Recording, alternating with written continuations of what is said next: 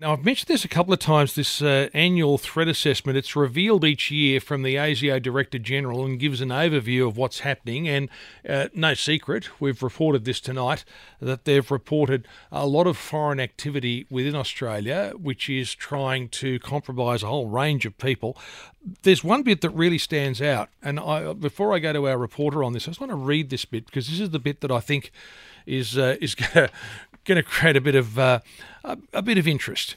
He says, and I'll quote, "I'm concerned there are senior people in this country who appear to believe that espionage and foreign interference is no big deal.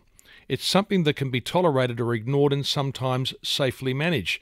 Individuals in business, academia and the bureaucracy have told me ASIO should ease up its operational responses to avoid upsetting foreign regimes.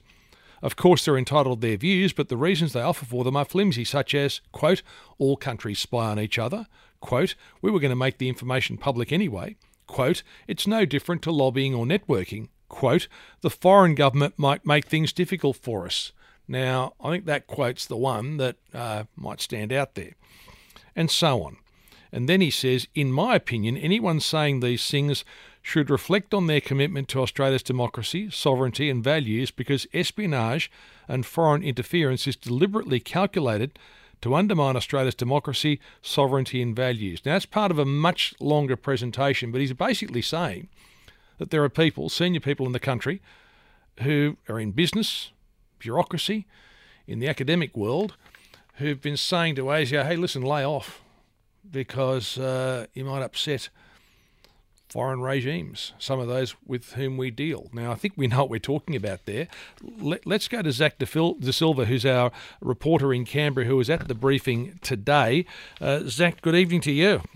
Always good to be here. Yeah, quite a bit in this. So I think what he's saying there is that there's a lot going on, and that there are people in business and their bureaucracy saying, hey, can you lay off a bit, because some people might be a little bit upset.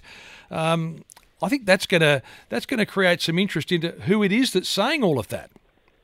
Yes, exactly. There are definitely questions to be asked around that. I think you've summarised it quite nicely. His argument is that, some senior officials, business figures, aren't taking the threat of foreign interference seriously.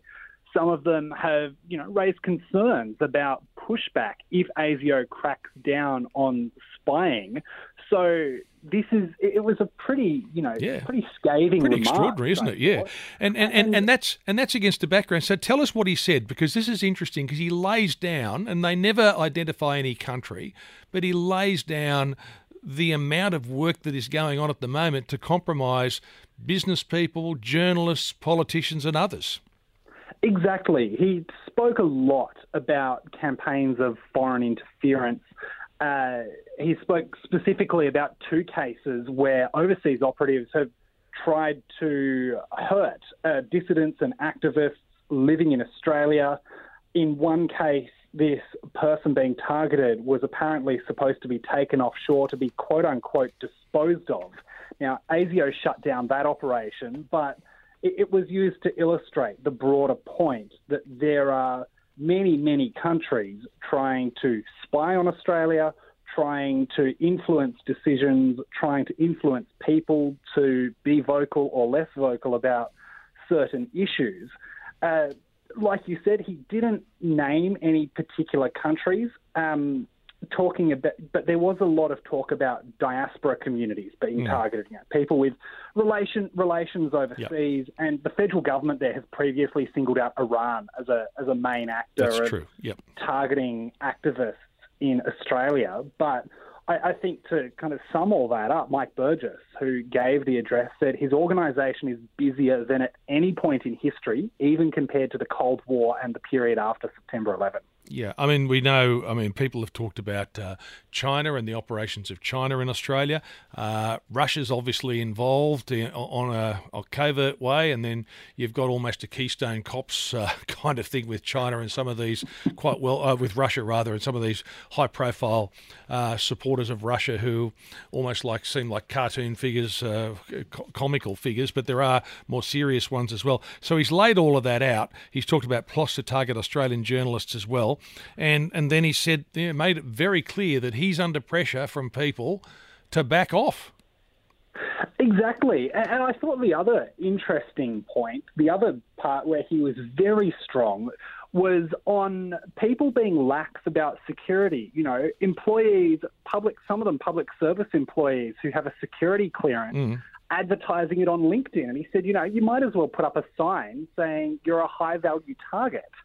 This was the other kind of big issue for him, talking about foreign interference, arguing that other countries are trying to cultivate sources, cultivate assets who may down the track be in positions of influence, and people who are working in those fields need to be vigilant. Yeah. He also talked about terror threats. They always talk about that. He's saying there are fewer extremists with the intention of conducting an attack onshore than when the threat level was raised to probable in 2014.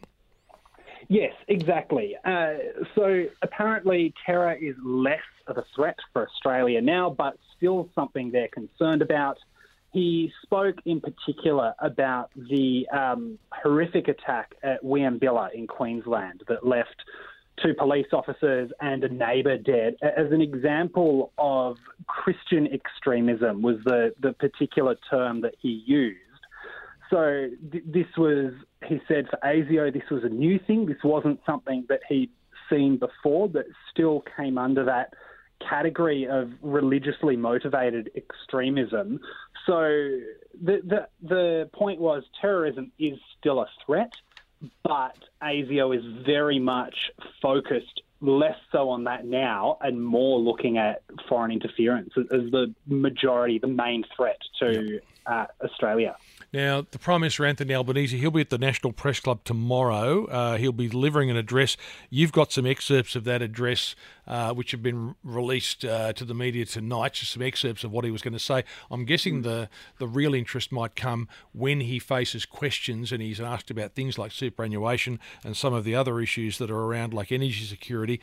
But I note you wanted to highlight this. He's talking about this, a quote, "We're fully aware of the size and scale of the problems we have inherited." So he's dropping that in there. And he does, I see from some of the quotes, he talked about the things they inherited and the way government was conducted by the previous administration. And that's, nearly 12 months ago. Yes, it's something that Labor, I think, is going to milk for as long as they can, right? Their argument is that they've taken over from 10 years of coalition rule. But I think voters are starting to get to the point where they'll go, well, you have to step up and govern now, right? You can't use the previous government as an excuse. But yes, it will be a fairly key speech tomorrow at the National Press Club. Anthony Albanese is going to talk about the Defence Strategic Review. This was a report that was commissioned into Australia's defence forces. That will be, his announcement is that's going to be released with a formal response from the government before the May budget.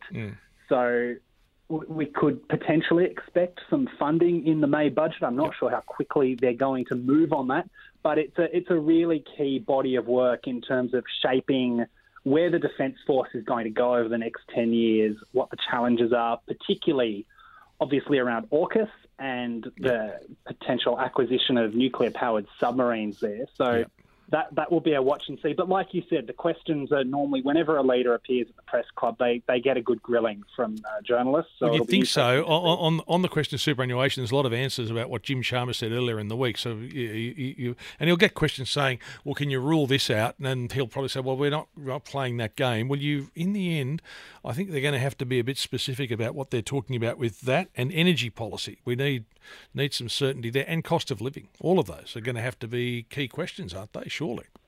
Exactly. And to pick up your point on superannuation, this was something that Jim Chalmers raised earlier in the week, saying we want to have a look at it. Today he said, we think it's important to have a debate, but the government's not committing to anything. There was suggestion that they may end up slashing some tax concessions. The Prime Minister was asked about that today, going, well, wouldn't you break an election promise doing that? And he said, well, we haven't committed to anything yet.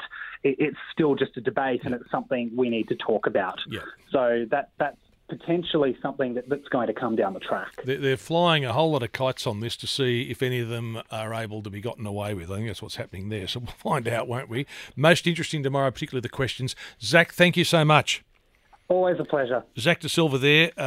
That's from our 2GB Bureau in Canberra, 2GB 4BC Bureau in Canberra. And I do think that's quite significant. And I'll do tomorrow's papers after the top of the next news bulletin in about 20-25 minutes. But I suspect that might be on a couple of front pages, that comment by the ASIO Director General. Remembering, the ASIO is always in the business of saying, well, we've got a lot of work to do. That they need to make a case for what they do, and they're always after more funding so they can train more people.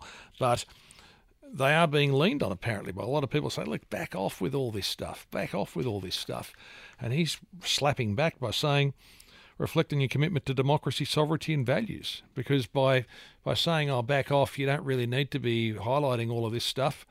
Then you're essentially undermining our democracy and sovereignty. And I think basically he's right, surely.